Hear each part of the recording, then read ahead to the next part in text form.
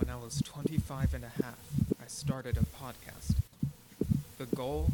To review some of the newest and the latest movies, along with some other stuff. With the help of my guests, I was able to do this, but there were dark forces tampering with my podcast, and with me. They called it an improvised podcast for some reason. I eventually found help in the form of myself. Yes, the me from a universe where the movies I reviewed got delayed. Apparently, my podcast made it to his universe. I know now that it is my duty, for the good of that universe, nay, the multiverse, to keep recapping and reviewing these movies, to hold listeners over until they could eventually see the movies as they were made in their world. For some reason, they come out differently in my world, but it's kind of entertaining that way. My name is Steven Schinder, and this is Delayed Replay.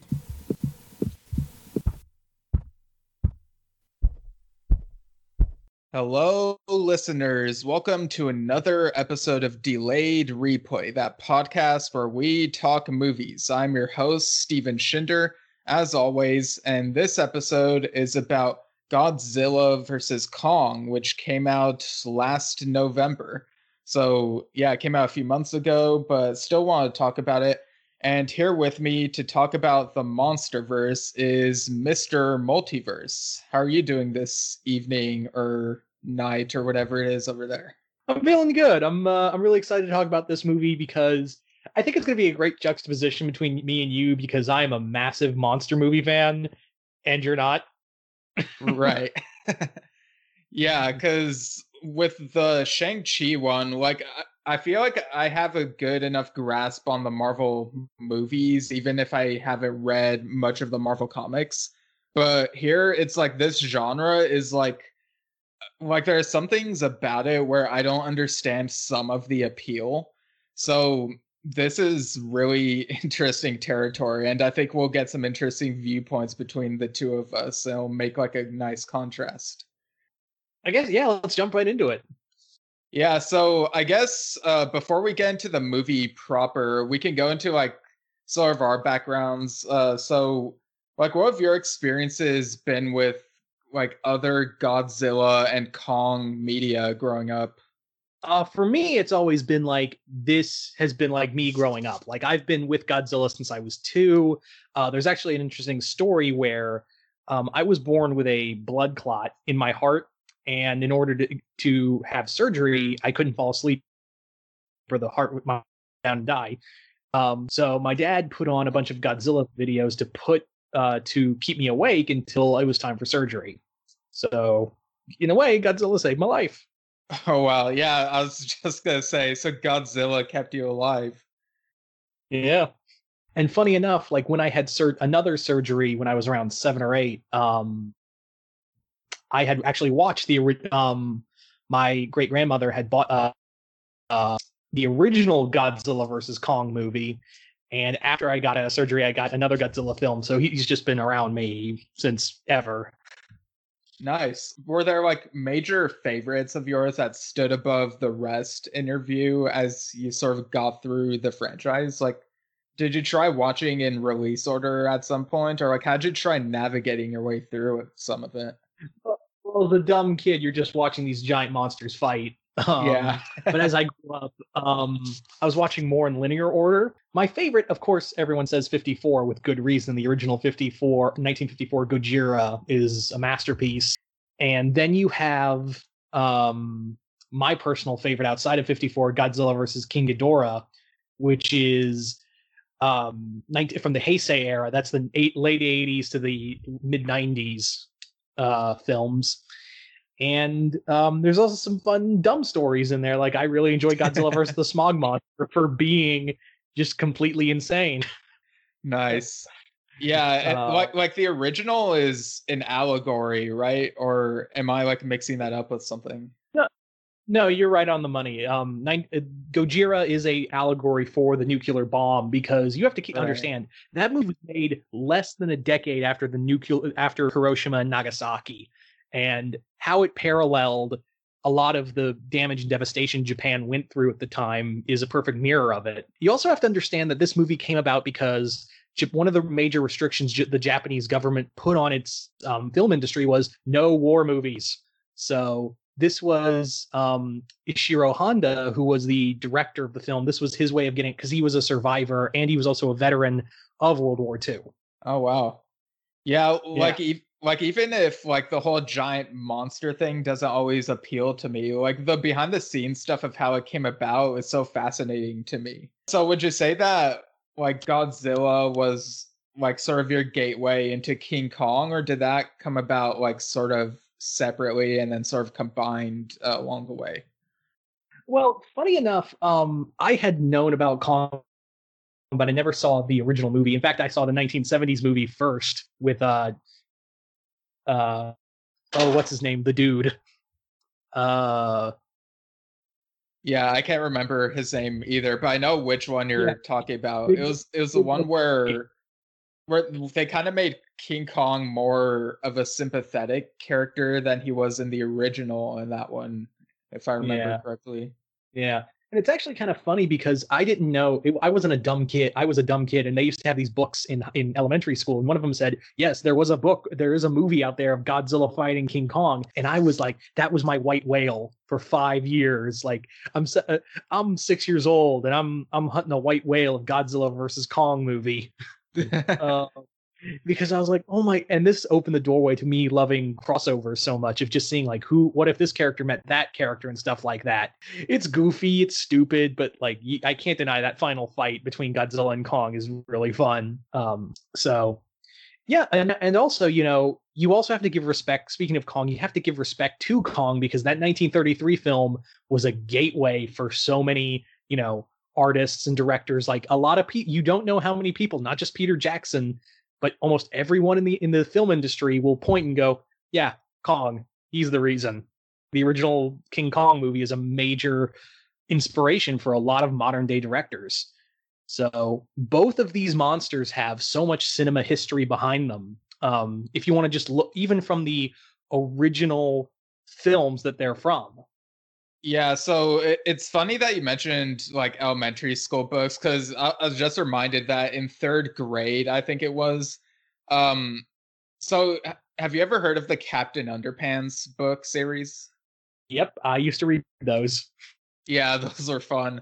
So the author of those, Dave Pilkey, he also wrote a couple other books, and one of them was Dogzilla, and the other was Cat Kong. So I think I read those in like third grade. They're like these funny picture books, and I think there were like mice going up against them while they were like wrecking the city or whatever.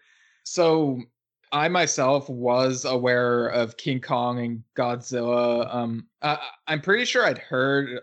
It's a certainty that I heard of them long before I read those books, but I didn't really watch any of those movies when I was very little. Like growing up as a little kid, like the closest was like that Rugrats episode where they're in the toy store and I think Reptar fights this King Kong like toy, and then they end up time traveling somehow.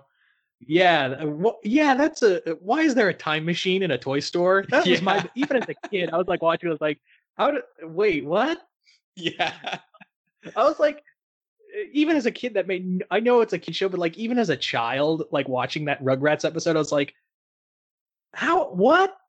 Yeah, what? Because Rugrats, like, there is an extent of like suspension of disbelief. The babies, they break out of their playpen and go to all sorts of places. But like some of the more outrageous stuff is in their imaginations. But in this instance, it was like there's an actual time machine in the toy store. It's just wild. I mean, it's also funny that it's the same episode where you see toy Daleks in the aisles. Yeah, I've seen that picture. Oh boy, like recently Paramount Plus like revealed a clip of this 3D animated Rugrats show that they're doing. And I don't know if you've seen this, but I'm kind of intrigued by it because I kind of do like the look of it, how it's basically the Rugrats characters 3D animated, and like the animation style makes me think of like, I guess, how they would look if they were claymation, kind of like the aesthetic Yeah, looks nice and the characters feel like the characters, at least as far as I could tell in that little clip. So I am curious about it. yeah, I did see it, and I really did like it. It feels just like an episode. I mean, CGI aside, it felt like classic episode. The sound effects, the everything. Although it is sad that Chucky's VA is no longer with us, but the person they got to replace her sounds almost dead on. Yeah. Wow, I didn't even think of that, but you're right. Yeah, I'm also like one of the few people who actually is nostalgic for All Grown Up. Like, I actually really liked that show. Thank you. I love that show. Oh, nice. So I'm not alone. Yeah. Also in Rugrats in Paris, we also got that like giant Reptar like robot that the babies piloted, and they used it to fight like the snail robot that the other guy drove, right? Yeah, and a VR, like, even again as a kid, I was like, "What?" I mean, they have to go big for the movie, right? But like first movie was just like they were just lost in the woods. Like that was all right. I mean, the only suspension of disbelief was the monkeys running around the forest and Yeah. the little vehicle they rode around in. Yeah. But yeah, no, just caused billions of dollars in damage to one of the most ancient cities in history in giant robots. I mean, my dumb human brain was like, "Yay!" But like at the same time, I was like, "This makes no sense." Yeah, and then we had I guess Rugrats meet Wild Thornberries or whatever it was called. I think it was called Rugrats Go Wild. So that was like another crossover thing. I was kind of underwhelmed by that one, but it is what it is, I guess. But getting back to King Kong, like Yeah. the, Yes, that's why we're here. yeah. So the first time I ever watched anything King Kong related, I'm pretty sure it was the 2005 film that Peter Jackson did. I was like 11 when it came out, and I remember like a year or a year and a half before, my dad gave me this issue of Wired magazine that had an article about the movie and how Andy Serkis was doing motion capture for it, and I was like, oh yeah, the guy put Gollum in Lord of the Rings. That's pretty cool. And so I remember seeing that movie, the Jack Black one, with my dad and my brother in the theater, and it's a really long movie, but I was like really invested in it. And granted, I was creeped out by the giant bugs, especially the slimy ones, like kind of disturbed by how they're like killing off all the people. But Yeah, that scene with the leeches absorbing Andy yeah, Serkis makes my skin crawl. yeah, that's the exact scene I was thinking of just now. But I mean, hey, it's Peter Jackson's horror roots, right? Like he made that movie in Brain the early dead. 90s, Brain Dead. Yeah, and that even has a scene that takes place on an island that's called Skull Island, funny enough. Yeah. Yeah, I mean, if you want to talk about gross, I mean, there's a baby zombie who burst through some poor woman's face. Yeah. Uh, Yeah, Brain Dead if you is want hilarious. yeah, it's hilariously bloody. Yeah. Seriously, people, if you have a really weak constitution, don't watch Brain Dead. Yeah, I feel like people who are fans of like the first couple Evil Dead movies would really love Brain Dead. Like you can tell, you can see the Sam Raimi influence on that. Yeah, Um, absolutely. yeah, so I think it was sometime after seeing the 2005 film that I caught some of the 1976 one on TV while visiting my grandparents on my dad's side. I think I caught like the end of it. But recently, well, not recently, but within the last few or several years, watched the 1976 one in full, and I think it did have some pacing problems, but like I said, that Jeff Bridges one, it adds more character to King Kong in my view, because I watched that 30s one sometime before watching it in full, and I was like, huh, I kind of don't care about King Kong in this one. Like, it's impressive for its time, but I just wasn't into the original as much, if that makes sense. I get it, but you know why that there's a perfect explanation as I mean, yeah, the movie editing was not that great, but there's a reason why it has some pacing issues. Oh yeah? Because the studio that was making that film, I think it was Universal, right? That made the '70s movie, right? Let's see. It was distributed by Paramount and produced by the Dino De Laurentiis Corporation. Yeah. So okay, but yeah, Paramount and yeah, because Universal is a part of this story. Don't worry. Okay. When RKO went under, the rights to King Kong were up in the air. So when they were selling off the rights to King Kong, it's someone who had to make a movie. So Paramount and Universal were the top two competitors. And essentially what had happened was Paramount got the rights first because their movie, the '70s Kong, was in more production. Like there was actually production and whatnot for it. So they got the rights. And that's why that movie was so rushed, because they were like, we got to get the movie rights. Oh, nice. And it was like, Yeah. you got to be Universal. And technically, because I would need a list of lawyers to explain who owns what to King Kong, because the Kong rights, while they're technically air quote public domain, it's hard to say, because in case you haven't noticed, there's like 3 different Kongs by 3 different studios. But they're all like how you've noticed how Paramount has one Kong, Warner Brothers now has a Kong with MonsterVerse Kong, and Universal has the Peter Jackson one. The movie rights for the character of Kong, while they are air quote public domain, it's way more difficult to describe, because I would need a grand jury to explain it.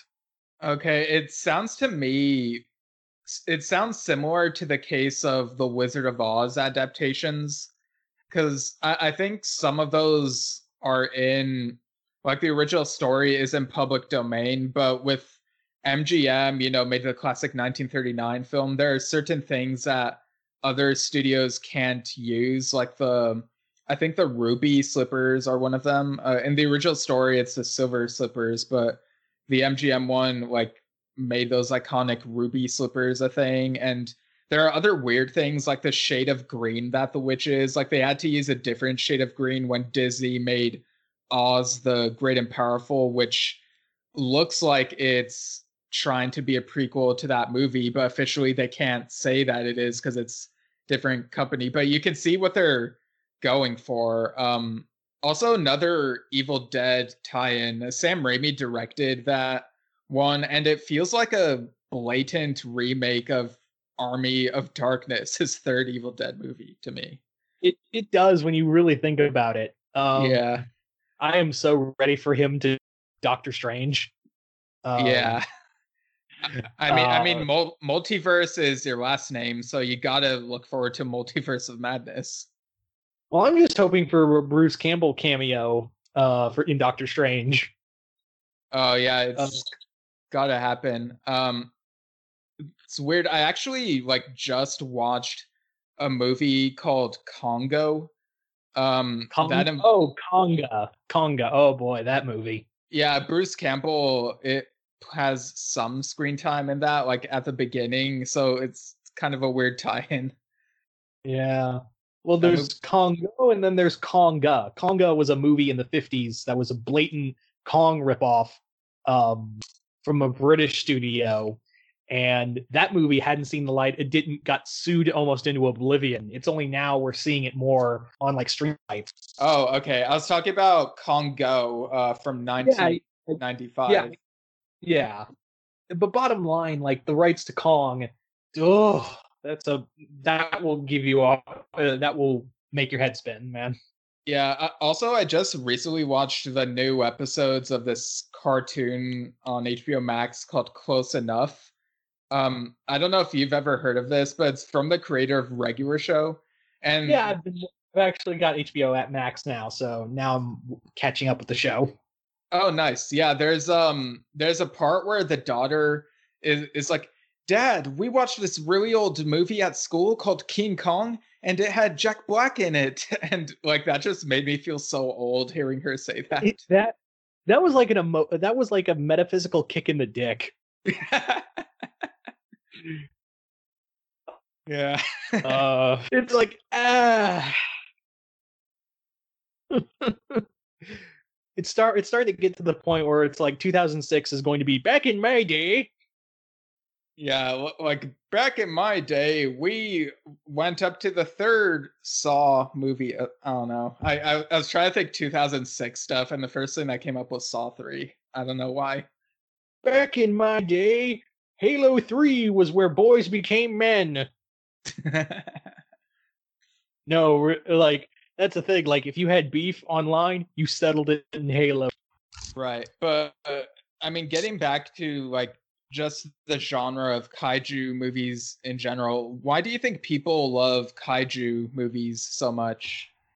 I think a lot of some people will tell you, oh, it talks about the deep evils of man and how we're the real monsters, and I'm like, get the out of here. I respect that it's an art. It's a very hard art, especially for suit actors and whatnot. But here's the thing: people just like to watch monsters kill each other. This is the real reason.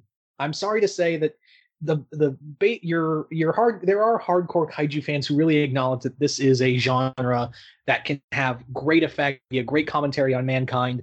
But for the general public, you just want to see monsters blow shit up. Okay, so yeah, then I'm not on the wrong track for thinking that like some of these movies just are there for people to just watch action they don't have to think about. I guess like I don't know how else to describe it. Like they don't always feel thought-provoking to me, at least the few that I've seen. Like to me, it's like they're kind of just there. I guess this also kind of ties into the question of like, why do people love versus movies? And like for me, it seems kind of hit and miss depending on the execution. But I do think you're kind of right that like overall, people just want to see like who will win and like what attacks will they use on each other, and it's kind of dumb, but it's a form of entertainment, I guess.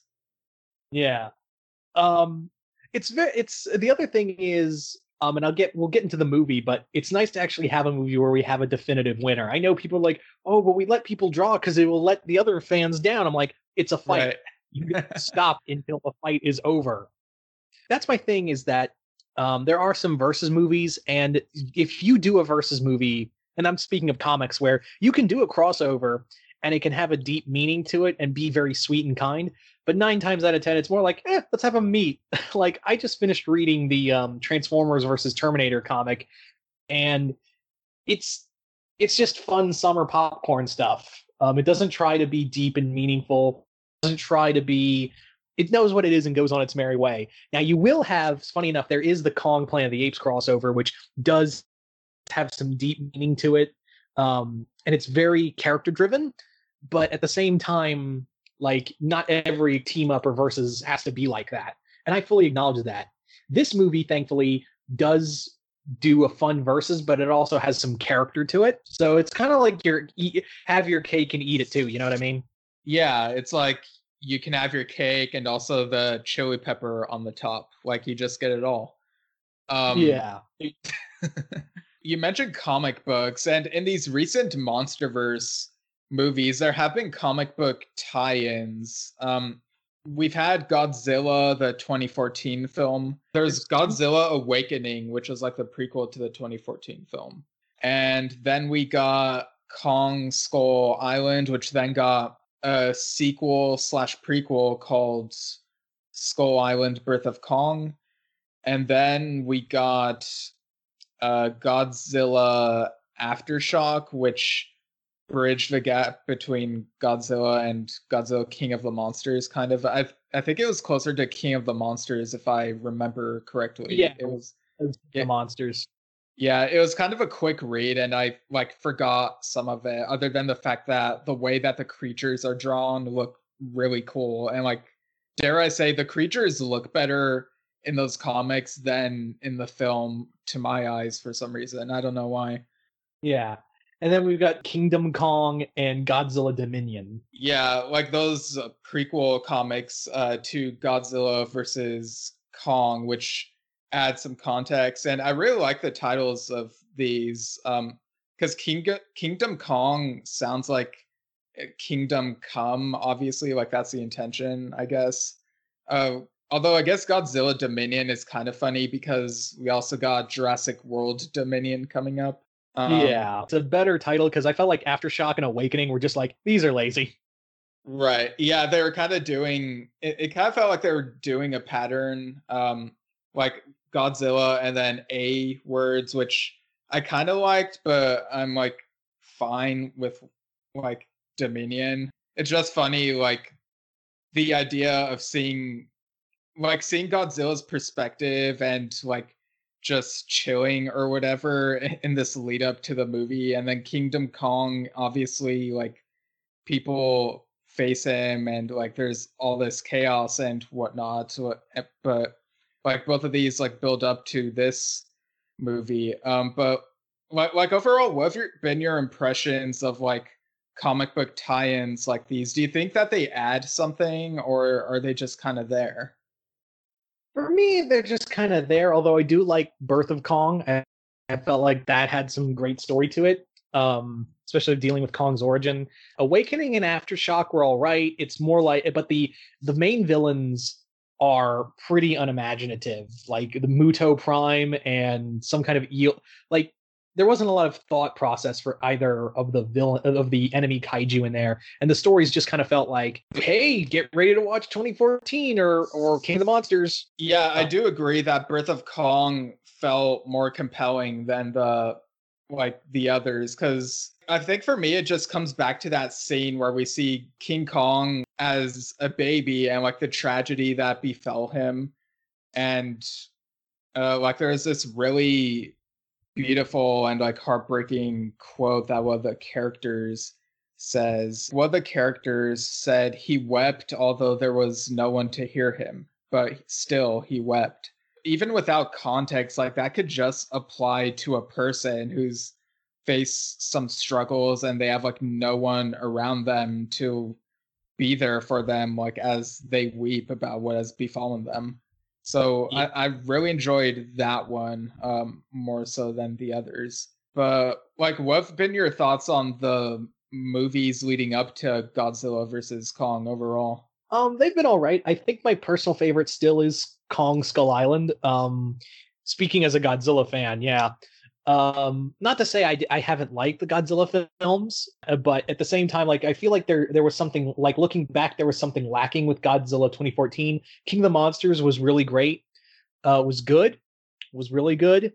But for some reason, I just keep coming back to Kong Skull Island, of just how like it's shot and how like the story plays out. But on a whole, these movies know what they are and don't pretend to be anything like deeper. King of the Monsters does try to play the whole, and I'm not saying human stories are bad in a giant monster movie. You need the human you need to care about the human characters, or it's just going to be like you're just watching a Michael Bay movie. I'm sorry.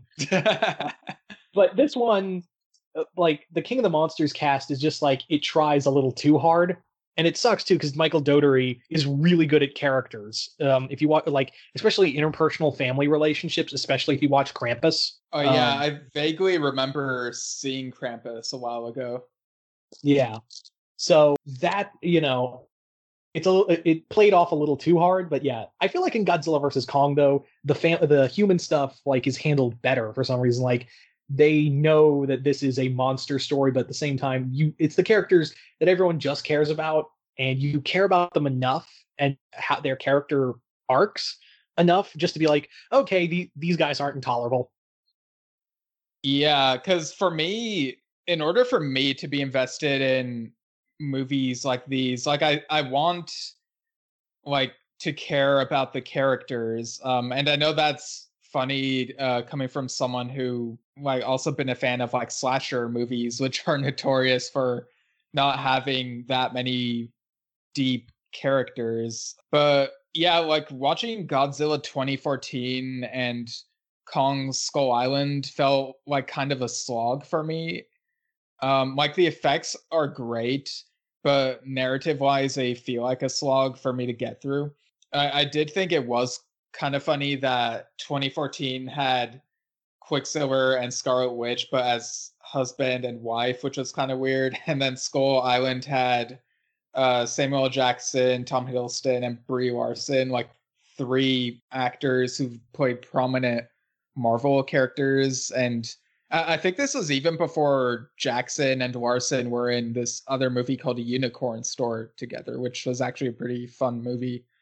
But King of the Monsters, I felt was like an improvement on the human side, because like I do kind of see what you mean about them trying maybe a little too hard, but I do like that it asks this question of like, is it worth unleashing all these, like unleashing a monster if it means preventing global catastrophe, even if it means like having to wipe a city out? And like I don't have, like, lots of people will debate the answer to that, and that's what's fun, like that people will have these different arguments over it, like it's something that's kind of thought provoking.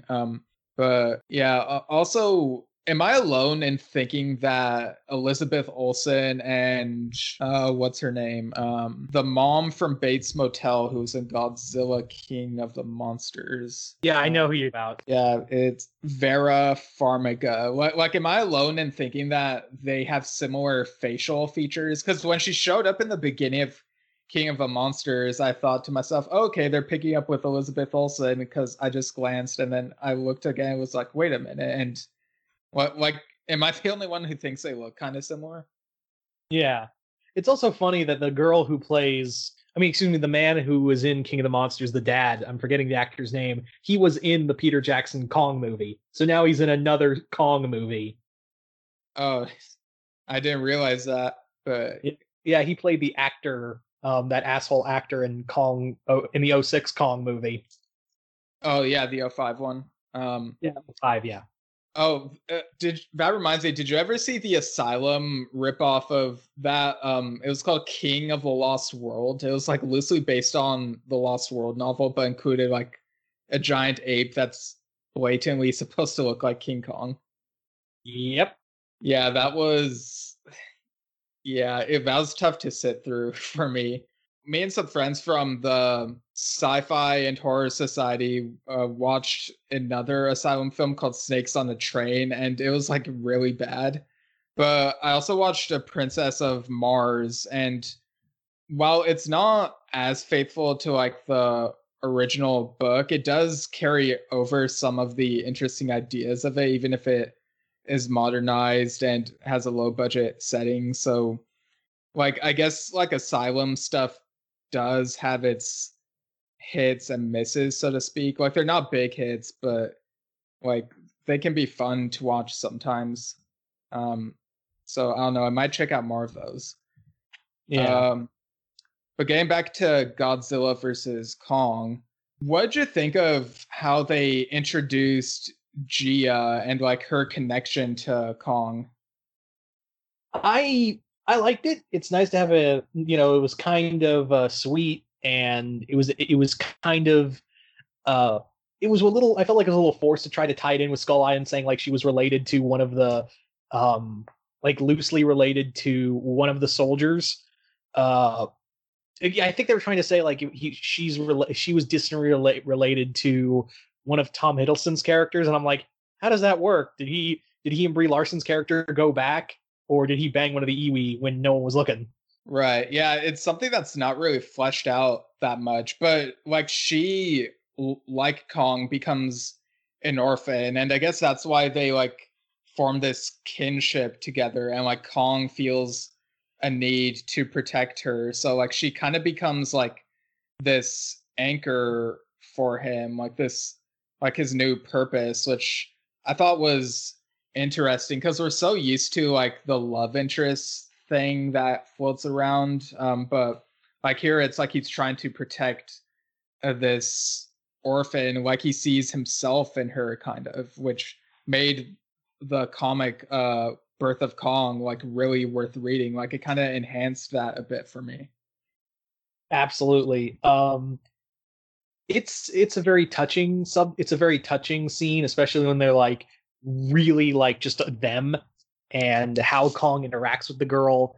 It's it's really heartbreaking because it feels like they even say like in the movie, um Kong knows she's alone, and that's like, and like they ask like, how does Kong know she's alone? And he's like, and they're like, orphans know, and I'm like, oh I mean, I'm sure that sparked some outcry, but yeah, like if it's weird because like they're not able to like speak a common language, but it's like they know somehow, and it's it's weird. Like it reminds me of the recent Planet of the Apes movies. Like they use sign language and are able to like convey like what they're feeling, and they're just well written. And so I saw shades of that in this, like in how Kong was portrayed here, which I really appreciated. yeah. Um, I also like how like they've shown that after the events of Skull Island, he's been trapped on Skull Island, and like he likes staying there, but at the same time he knows like I'm on house arrest. Yeah, like he has to like stay at home and is not able to like leave or whatever. It's weird. Yeah. I do like that opening scene where it cuts to like of King of the Monsters, or that scene where Ghidorah is calling the other monsters, and Kong hears it, and it just like upsets him because that was actually referenced in the King of the Monsters novel, actually, where they actually refer to Kong that he did hear Ghidorah's cry, but he was like, "I don't care. I don't want them to come here, and if they do, I'm gonna beat the shit out of them." So it was nice, it was a nice little nod to the book. So is that like the novelization of the film, or is this like a different book with the same title? Oh, novelization of King of the Monsters. Okay. It's easy. Like this is not like the MCU where it's only 4 films, a handful of comics, and a few novels. That's about it, and that's easier to connect with. So it was a nice little dig for that. I especially really like again going back to like Kong does like throw stuff at the barriers that are holding him in Skull Island. Like Yeah. he doesn't want to leave, but like at the same time he's like, if I do, I want to get out. Like um I also like how like it all the start of the movie is like it is Kong trying to like just enjoy himself and kill some skull crawlers. Like they show this one of the larger skull crawlers in the film, and you just see Kong's foot just go back. Yeah, it's like a day in the life sort of thing for him. Yeah. And then he hears Godzilla's roar, and he just starts freaking out. Like, and they're like, "Oh, what's happening?" And they radio in like, "Oh, Godzilla just killed Ghidorah. He's the new alpha." And they're like, "Oh, well, I guess we know what's pissing Kong off." Yeah. And so we get Alexander Skarsgård's character, who's a geologist. His name is Nathan Lind. And so he kind of puts together a team that brings Kong on a boat. And we also get Eileen Andrews, who's now like trying to protect Gia. And she kind of compares that to how Kong was protecting her. And so we're slowly getting these relationships between the human characters. But of course, like this boat ends up in the spot where Godzilla is, and that's when the Titans start to go at it. Yeah. I guess we'll talk more about Godzilla in a moment, but this first fight was definitely worth it because I was afraid he was going to do like shaky cam and jump cuts. No, this is exactly like the same kind of filming they did for Skull Island, where you clearly see the monster fights. It's clear as day. There's no like shaky cam, no jump cuts. There is one, but I was like, it's forgivable. It was quick and forgivable. But and the other thing, and I think they took this from Pacific Rim, like you feel the punches, like there's actual like weight, especially like when Kong does that first punch to Godzilla. Like there's weight to these monsters and their hits. Yeah, because he doesn't just do it like in a super quick motion. He does it like he pulls it back slowly and then moves it forward in a way where you see the momentum of it and it feels real. And it's funny that you mentioned shaky cam because while I do really like Cloverfield. I do think it's not easy to watch again after that first viewing. Like it becomes obsolete because it's like, oh, do I have to watch the shaky cam stuff again? Like it doesn't have as much rewatch value as like its follow up 10 Cloverfield Lane, which itself wasn't a monster movie, but was a really good like psychological thriller. Yeah. Fight itself is really is just brutal. It's slow moving, and also I like how they show, hey, there was a whole fleet here. It's gone now. Yeah. like Kong doesn't care. Like he only cares about, he only cares about the girl, but like everyone else, get the out of the way. That was my big thing, was like, are they going to play it safe? Like, no, Kong and Godzilla are going to destroy each other, and they're not going to care who's in the way. It's interesting to note that even though Kong is clearly out of his element, they still say like, hey, he can still put up a fight. I like how they've really, and they kind of played with this in Kong Skull Island, where we know that Kong isn't going to be able to just brute strength his way against Godzilla. He's got to think. So I like how they implement a lot of like Kong's like ingenuity in this fight. Like, oh, okay, he's underwater, and he grabs like a piece of metal and starts using it to like breathe when he figures out, oh, I can breathe through this. Yeah, like he's very crafty, which, I mean, you can't just have two opponents who are exactly the same. Like they each have their own strengths and their own weaknesses, which makes things interesting, I suppose. Yeah.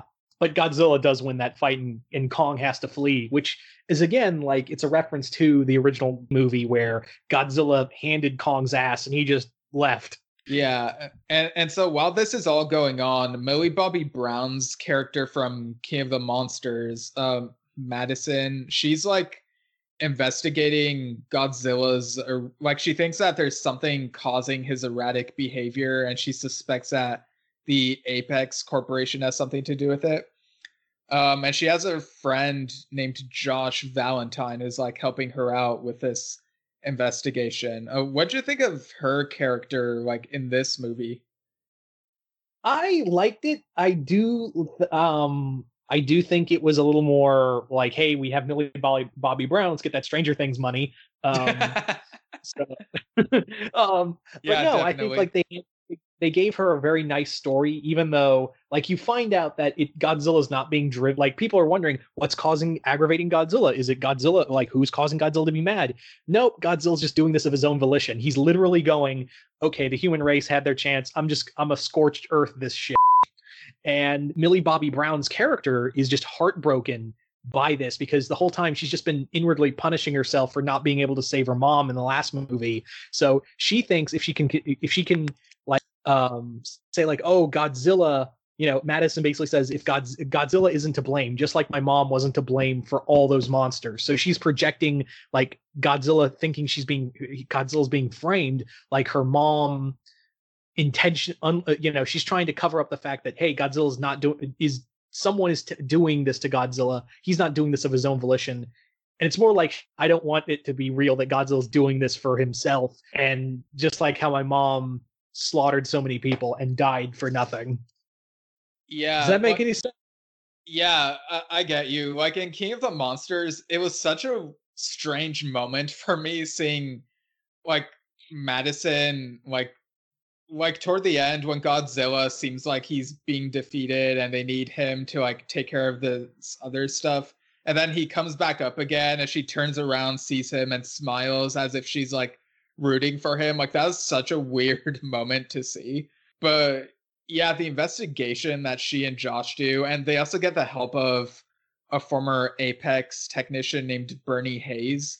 And like it feels realistic seeing her get heartbroken over the revelation, and it makes her whole investigation feel kind of obsolete. Like she feels like it went nowhere and that all the work trying to solve this was for nothing. But I mean, ultimately, like even if the investigation was kind of obsolete, it was really cool seeing how she's become more independent. Like she's grown more from her experiences with all this. It also, like, again, this is clearly because Adam Wingard, the director of this movie, said that the original Godzilla versus Kong was one of his favorite Godzilla films, and he's really playing into that because Godzilla is the villain in here. And I don't mind that. As a Godzilla fan, I don't mind Godzilla being the bad guy. He was the bad guy in his first movie. He was the bad guy for a good chunk of his own movies. He wasn't even a good guy until Ghidorah the Three-Headed Monster, and even then he was like anti-hero, and then he slowly shifted into hero, and he's bounced back from hero and villain. So to have him play the main villain, that's good. I know there's a third monster in here, and we'll get to him in a moment. Yeah. Having Godzilla as the main antagonist works, and having Apex in here, like, you think they're going to be like, they do play a hand in making the third monster in here, but Apex in here is more like, no, we're not doing anything to Godzilla. He's doing it himself. He, like, it's almost like they basically say Serizawa was an idiot for trying to bring him back because all he did was justify Godzilla's anger towards us. Because they clearly say, like, maybe Godzilla turned on us the moment we dropped a oxygen destroyer on him. So I like that. I like how, because Godzilla is intelligent. He is an intelligent creature. So he would definitely be like, it'd be like one of those Telltale games where it'd be like, Godzilla will remember that. Yeah, like you mentioned, the whole thing of how, like, the monsters might be kind of the good guy or the bad guy. It kind of depends on the story, right?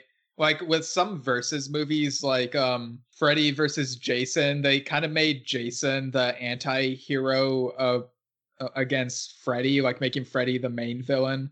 And in the first Alien versus Predator movie, they made like the Predator the anti-hero against the Xenomorph. So sometimes it feels like there's this obligation to make one of the two monsters like the hero against like the one that's a villain, even if it may have been like an anti-hero before. It's kind of like the Boba Fett thing where like Boba Fett is whatever the writers want him to be, right? Yeah. And it makes sense to make Kong the hero. He's intelligent. He's, he clearly cares about humanity.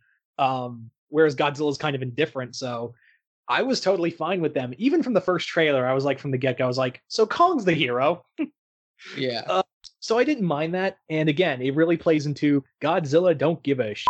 Also, as a Godzilla fan, it's nice to see Godzilla kill people indiscriminately.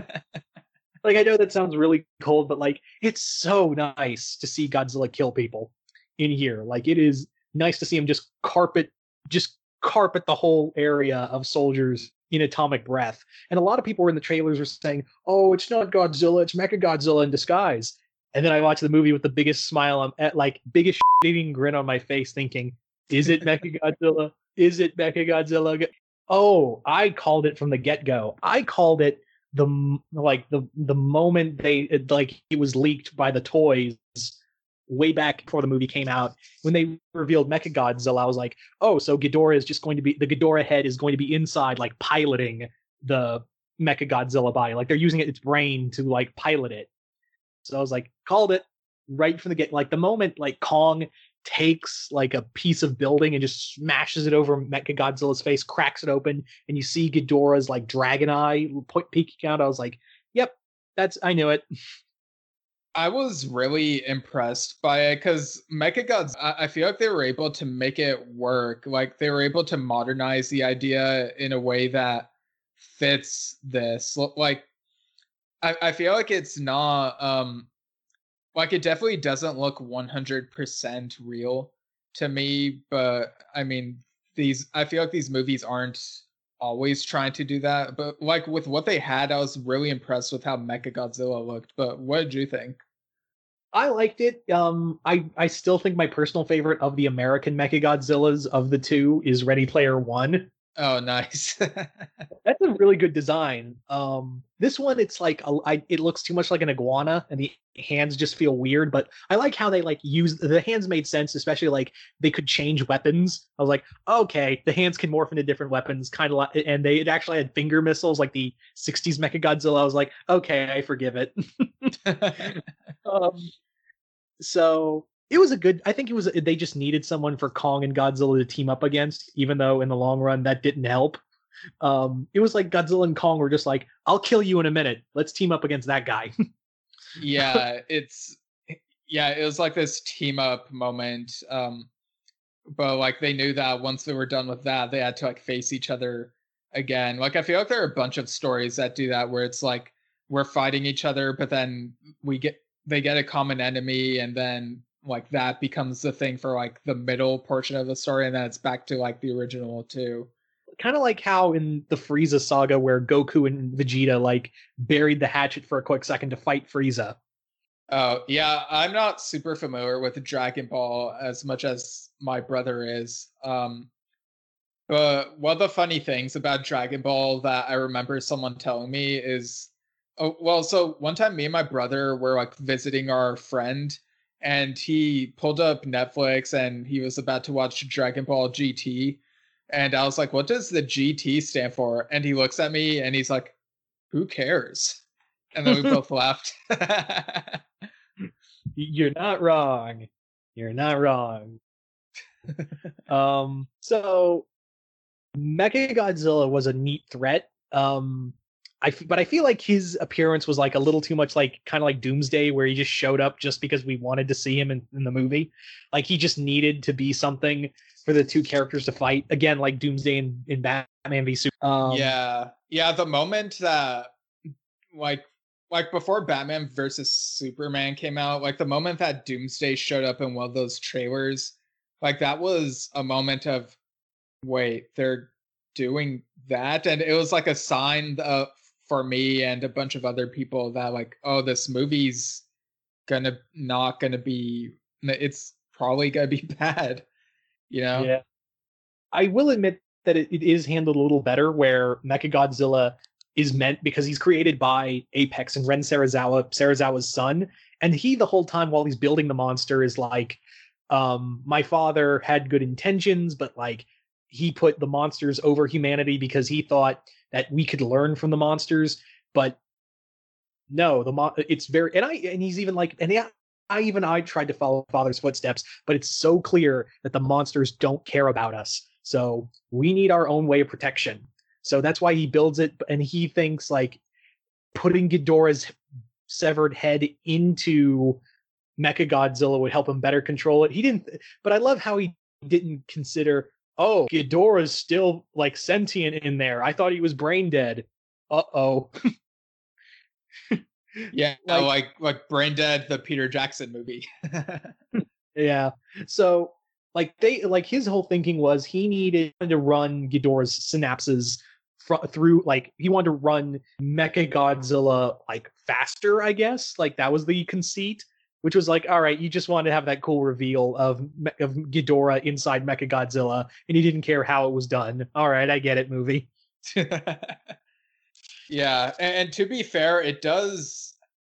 Well, I don't know if this makes a huge difference, but it does happen much earlier than the Doomsday appearance does. Like Doomsday was toward the end of the movie, and this was more like around the halfway mark. So I felt like there was more time to breathe and to deal with it, if that makes sense. Yeah, like they were hyping him up and, building into like, and Ren Sarazawa is a neat human villain. He's not even really a villain. He's just a guy who's like, we're going to get wiped out if we don't do anything. Like Godzilla don't give a shit about us. What do we do? So I like that. I like a little more complex human villain in here. Again, I shouldn't say villain because he's just a dude who's like, he's sorry that his father died, and he's not angry about it. It's more like, I tried really hard to coexist with them, but Godzilla's made it very clear he doesn't want to coexist, so we got to protect ourselves.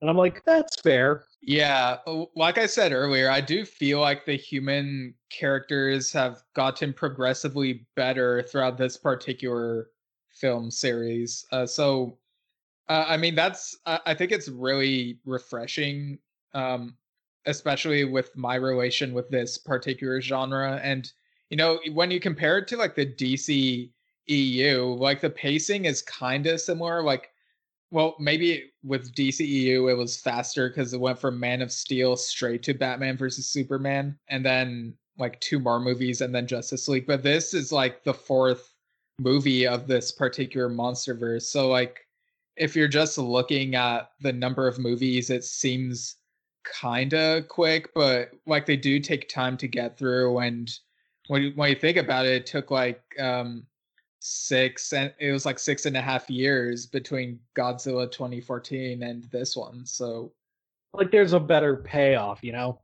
like I guess King of the Monsters was more like Batman versus Superman, and how it was like opening up the world a bit more. And like I would say King of the Monsters is more like Iron Man 2.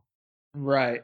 Like not in terms of like, I'm not saying it's like BVS in terms of quality, but it's kind of like the attempt to bring out more of these like big like villain slash monster type of things, like fleshing out the world more. And like Kong Skull Island, like it was really good that they did a Kong, like they gave Kong his own movie before like all of this, because you know the criticisms with BVS was like maybe Batman should have had his own movie before BVS, and Superman should have, like I still firmly believe Superman should have gotten his own trilogy, because like that might have been handled better. But I don't know where I'm going with this, but the point is, like I feel like the payoff for this MonsterVerse was refreshingly well done, if that makes sense. Yeah. I will say another gripe I have with this, just one, and this is just for the MonsterVerse on a whole, just once, if we continue with these movies, I wanted Godzilla to go to Japan. Just once. He never, in none of them, and you may be saying, oh, but what about Godzilla 2014? He didn't make landfall in Japan. It was Hawaii. And like, that drives me insane. Like, Godzilla, you should be, just once, I want him to go to Japan. Just wanted him once to go to Japan, but we ain't getting that. And we'll get to that in a moment. Right. Do you want to talk about like Kong in the Hollow Earth? Yeah, we could talk about that. Yeah. So Kong in the Hollow Earth, because they built this up in Skull Island, and then they talked about they touched on it a little in King of the Monsters, but it was cool to see like Kong, like after his first fight with Godzilla, he thought he was chasing after Godzilla, found his way to the Hollow Earth, and like he's following around because he never knew his parents and all that, but he, like, as he's going around this very beautiful world, you see him like through his eyes learning about the rivalry between his race and Godzilla's, as well as like the family he never knew. Yeah, it really adds more perspective, because I mean Kong has been long without his own family, so it's been tough for him to find like his own kinship, which is why I guess he kind of formed a connection with Gia, and then we get like this sequence that you mentioned. Yeah. I also like all the monsters they showed in here, like the Warbats, which were called also, like originally they were called the Nezuki. The Warbats are really fun, those flying cobras. It was nice to see like Kong take on mini bosses. I even like the little nod to Gamera in here, like just a little nod, like the sculpture of him in the background. I was like, he hasn't gotten a movie since 2000 since 2007. 2004. Excuse me. Yeah, he hasn't gotten a movie since 2004, but we gave him a statue. Yeah, and he also fights like a giant scorpion, and it reminded me of well, two things came to mind. Like in my head, I thought Scorpion Kong, like, you know, Scorpion King, the Rock's character. And that's a stretch. And it also reminded me of like the spider monkey from Spy Kids 2 Island of Lost Dreams, or whatever it was called.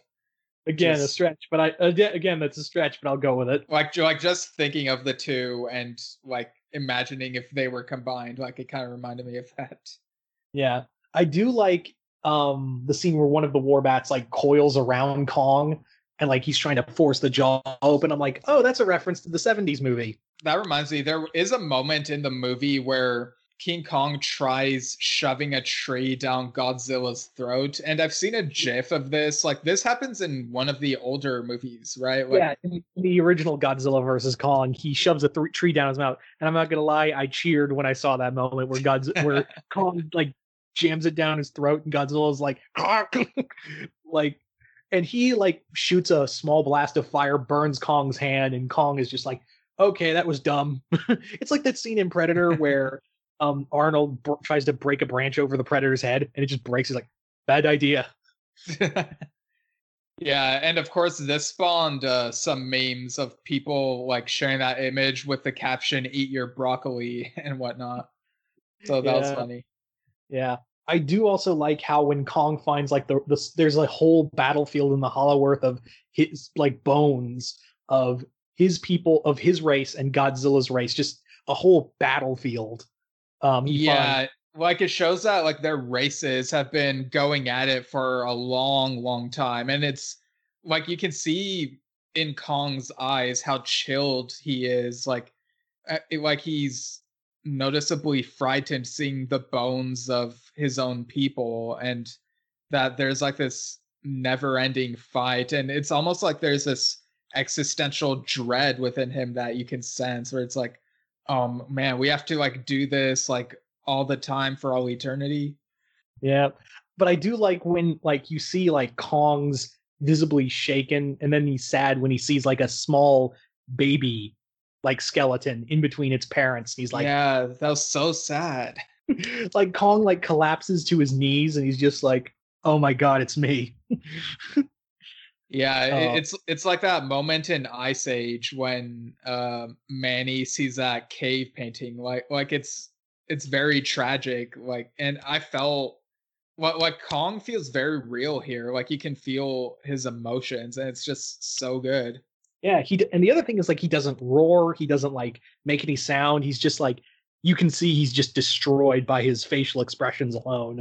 Yeah, like we've come a long way in like cinema that depicts apes in general. Like the recent Planet of the Apes movies were like so innovative with like their commitment to the CGI and making us feel for them. And so like we've kind of gone back and forth with like King Kong and like those apes, and it's like, yeah, like these are like staples of ape cinema, and they've helped to evolve how human they can feel in these types of movies. Absolutely. I also like that moment where right after that he like Kong has that resolve to like, all right, now I'm gonna take the fight to him, and he takes the like one of the bones and dorsal fin of a Godzilla corpse and just makes that axe, and he's just like, this will get him. And I love that scene where he that second fight between Kong and Godzilla, where Godzilla sees the axe and he's like, he has this visible expression of, you mother, oh, you desecrated my people. Yeah, the axe kind of looks like a halberd in some angles. It's really cool. Like they go at it in this. He's basically going medieval on his ass, so to speak. Yeah, and I like how Kong, when he uses the axe to protect himself the first time, like the atomic breath absorbs it. Oh, that's neat. And like he didn't even think about that. He's like, oh, I know what I'm gonna do. Yeah. I do admit that like during all this fighting, I was kind of distracted by the giant Dr. Pepper billboard in the background. But I did think it was kind of funny when Kong picked that billboard up and tried using it as a shield, and like even use it to like bash Godzilla's face every now and then. Yeah, I guarantee you that was a reference, because in the American cut of Godzilla 1985, basically had to get endorsements, and the only person who would endorse him is Dr. Pepper. So I guarantee you that was a reference to Return of Godzilla. Oh, nice. I didn't realize that. Yeah. I also like the moment where Kong like grabs like a giant Dr. Pepper can thing and just throws it at Godzilla's head, and it just bounces because it's just paper and all that. And he just bounces off his head, and he's like, "Uh-oh." Like I thought that would. He's like, Kong's like, "Uh-oh, I need to rethink my plan here." But yeah, so do you want to talk about the ending? So I thought the music was really great during this ending sequence, and it's like as they're fighting, you're not 100% sure like who's gonna win. Like it feels like it could be either opponents. It could be in either opponent's favor. But then we get the outcome, and like, what was your reaction like when this happened? I was like, I'm not gonna lie. I was like, I knew this was going to happen, but at the same time, when it happened, I was like, oh, we went there. Kong kills Godzilla, and I'm like, oh my, they did it but at the same time, I'm like, I was expecting that because they were not, Warner Brothers could only hold on to the Toho's rights for so long, so I kind of expected that. But I didn't when you see it, it's still like holy crap. Yeah, like, and you see like the blood like spewing out of his mouth, and it creates like a bit of a flood. So, like, even in Godzilla's death, there's still a bit of a disaster, and people still have to evacuate and whatnot. Yeah, and he's like yeah. gagging. He's like gagging, and his eyes are flaring. His spines are flaring. It's a painful death. And Kong's like jamming the what's left of his axe into Godzilla's stomach, like deeper and deeper. And I'm like, and he's just twisting it, and Kong's just roaring in his face. And I'm like, damn, dude. Yeah, it's like so visceral. Like, it's, you can tell that he's doing it for all of his people. Like, not, and I guess the humans as well. Like the human characters are kind of funny in this at certain moments. Like, there's a moment where, like, while they're fighting, there's this store called Cost Mart, which I guess is a Costco knockoff. And one of the characters there, her name is Maya Simmons, is like shown there throughout the movie, like super worried that they might step on her store, and like she decides to like run away from it, like when it's clear that they are gonna step on it. But yeah, like just seeing Kong's raw emotions, like once he's defeated Godzilla, and seeing like the fires that result from that, it's like, I guess for him it's a cathartic moment, and you feel it in the emotion, like of like the CGI expressions and of the music, which just feels very elegant, and like how all the humans just watch in awe and amazement, both in person and on like TV screens. Yeah, like it's almost like watching Muhammad Ali knock out what was his name? From that fight. Oh man, I'm forgetting. But it's like that. It's like watching Muhammad Ali win a fight. And Kong is just like, after he's like, when Godzilla's dying, Kong like sits down next to him, and he's just like, all right, I'll stay with you. I'll stay as you die. Like, he puts his hand on Godzilla's chest as he's like the breathing gets slower and slower, and he's like, hey, and Kong's almost like, I'm sorry I had to do that, man. Yeah, it's very Obi-Wan and Maul, right? Yeah. Yeah, I thought it was kind of weird, but also, well, like, it's one of those weird things where it's like they didn't really have to do it, but it's also kind of cute to see it happen. So like, why not? I will admit it was a bit much to see Kong close Godzilla's eyes. Yeah, I was like, all right. I was like, that was all right. Back it up. right. Well, I mean, you could sort of headcanon that maybe he did it as a precaution in case, like, maybe Godzilla like will shoot like dead laser eyes if his eyelids aren't closed. But that's just headcanon for me, I guess. Yeah. But yeah, it was I felt like, and I love that scene where all, like, it mirrors King of the Monsters, where all the Titans come together to see, like, Rodan is the first one there. Oh, now I'm in charge, because he's basically Starscream in this universe, and like Kong grabs him by the throat and is like, nah, bitch, and throws him at his feet, and Rodan's like, all right, you the boss. Yeah. And we also see like some of the people who watch all this on like the news and whatnot, like some of them were placing bets on like who would win between Godzilla and Kong, and it felt so meta. It was kind of funny. Yeah. And I love that final scene of Kong just pounding his chest, roaring as the other Titans like bow to him. And I'm like, huh, it's a brand new MonsterVerse. Like, it's like poetry, it rhymes, I guess. Yeah. Yeah, that was a nice end. What do you there were 2 after credit scenes. Yeah, I guess we'll talk about them.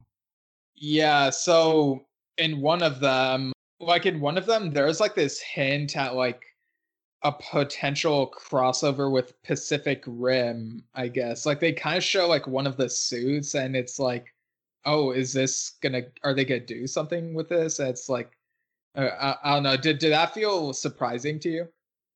Yeah, seeing like what looks like them building Gypsy Danger or a prototype for it, I was like, all right, that because again, like you were trying to put Pacific Rim in the rest of the MonsterVerse, so It does look like they are hoping to like set up a crossover somehow. yeah, like maybe they're gonna retcon a lot of Pacific Rim, um, which I'm fine with. I like Rim. They're gonna call it Atlantic Rim instead. No, no. So that was one. And then the end credit scene, I don't know how to feel about it because I'm like you're trying to get off Toho's Legendary. What's going on here? They basically have a moment where they cut back to like this aquarium, and I'm like, are they doing what I think they're doing? And they have this guard whistling, singing in the rain. I'm like, oh, you're doing it. And then you see all the fish in there like dying of an oxygen destroyer, and I'm like, oh, good, legendary version of Destroya. You were probably confused by the like that went over my head. I figured it was something for like the diehard like kaiju fans. I'm guessing. Yeah. So for those who don't know, Destroya was a creature born in the Heisei era, the final Godzilla film in the Heisei era, which is the 80s and 90s, that was basically the death of Godzilla. And Destroya was a mutated being from the Oxygen Destroyer that killed the first Godzilla. So I'm like, we don't need Godzilla characters anymore. Rodan's still here. I don't know why, but like, we don't need Godzilla characters anymore. So we're just gonna have Kong fight Destroya now. All right. Like, it doesn't feel right without Godzilla here. You know what I mean? It feels like we're taking two steps forward, one step forward, two steps back by we kill Godzilla, but we're still going to use his rogues gallery for Kong. I mean, it's kind of like what happened with Iron Man and like the Mandarin not showing up until Shang-Chi, right? Yeah, that's true. But I literally had an ugh moment because I was like, why do we need Destroya? Godzilla's dead. I mean, I'm not like super familiar with the older movies because there are like 50 of them or something, but I can imagine like maybe cloning could happen. But I'm basically guessing that just simply based on those 2 episodes of the Clone Wars about the Zillo Beast, and like they mentioned cloning at the end and do nothing with it in the show. Yeah. But now now the MonsterVerse is going forward with Kong, and I'm like, that's cool. I guess they just didn't want to do anything they just didn't want to have any rights issue thing with Toho, and Toho can now do whatever they want, which is weird because Toho is more of it's not like people like a lot of G fans seem to think Toho has a lot of power with Godzilla. Here's a fun fact: they don't. Oh yeah. Yeah, they're not as big as a studio as they once were. They've diminished greatly over the few years. Oh, okay. So yeah, I would never have guessed that. So yeah, now Toho can I guess start producing Godzilla films again, and we can actually have like a Kongverse now. Yeah, I mean, this movie made me love Kong even more, so I'm all for seeing what more they do with him, and like any other connections to other giant monster movies, I'll probably still be confused about, but I'll be there for the ride, I guess. Yeah. Did Toho do Shin Godzilla? Like I've heard of that one and how it's like it looks more like the older ones. They did do that one, yeah. Okay, I do kind of want to see that one because I've seen like images of it and the aesthetic looks pretty cool. Yeah. All right, so I guess with that we can go into final thoughts and score out of 10. So what are your final thoughts for Godzilla versus Kong and your score out of 10 and unit of measurement for that score? All right. I loved it. It was definitely like it was a great wait for. It was a great build up. It took some turns I kind of predicted, but at the same time I loved it. I love the action. I loved how they explained like the backstories for both Godzilla and Kong and the human characters didn't annoy me. I'm going to give it 8 trees down Godzilla's throat out of 10. Yeah. Nice. Okay. So for me, like I've said, kaiju movies aren't like a genre I normally gravitate toward. But that being said, I feel like King of the Monsters and now this one have like made me more interested in this series, like with the ideas they've presented. It's still, I'd still rank this below some other movies that I prefer from other genres. But that being said, I found this one to be the most entertaining of the 4 films in this series. Like the pacing didn't feel like as much of a slog for me when I saw this in the theater. So I'm gonna give this one 7 out of 10 Dr. Peppers. Okay. Yeah. All right. So thanks again for being on Delayed Replay, Mr. Multiverse. Where can people find your stuff? They can find me on YouTube with Mr. Multiverse, and that's it. Yeah, like you just type Mr. Multiverse in the search engine and you're like right there. Yeah, and as for my plugs, you can find me at Steven Shinder on Twitter and Instagram, Steven Shinder Storytelling on Facebook. I have a novel called Lemons Will Make Rain, which is of the fantasy, horror, and comedy genres. More info on that at stevenshinder.com, and you can find it on Amazon. You can also find me on a Star Trek podcast called Star Trek Culture. That's on the YouTube channel Culture Slate. We've been rewatching the original series and also talking about Star Trek news. And if you want to email this podcast, Delayed Replay, you can email delayedreplaypodcast@gmail.com. Let us know what you think about, I don't know, Godzilla and Kong movies or just about anything. And we might read your thoughts on the show. And yeah, so the next few Delayed Replay episodes after this one will be sort of a trio of video game movies. So next will be Mortal Kombat, and then Uncharted, and then Tomb Raider 2. So look forward to those, dear listeners. And without further delay, have a good day.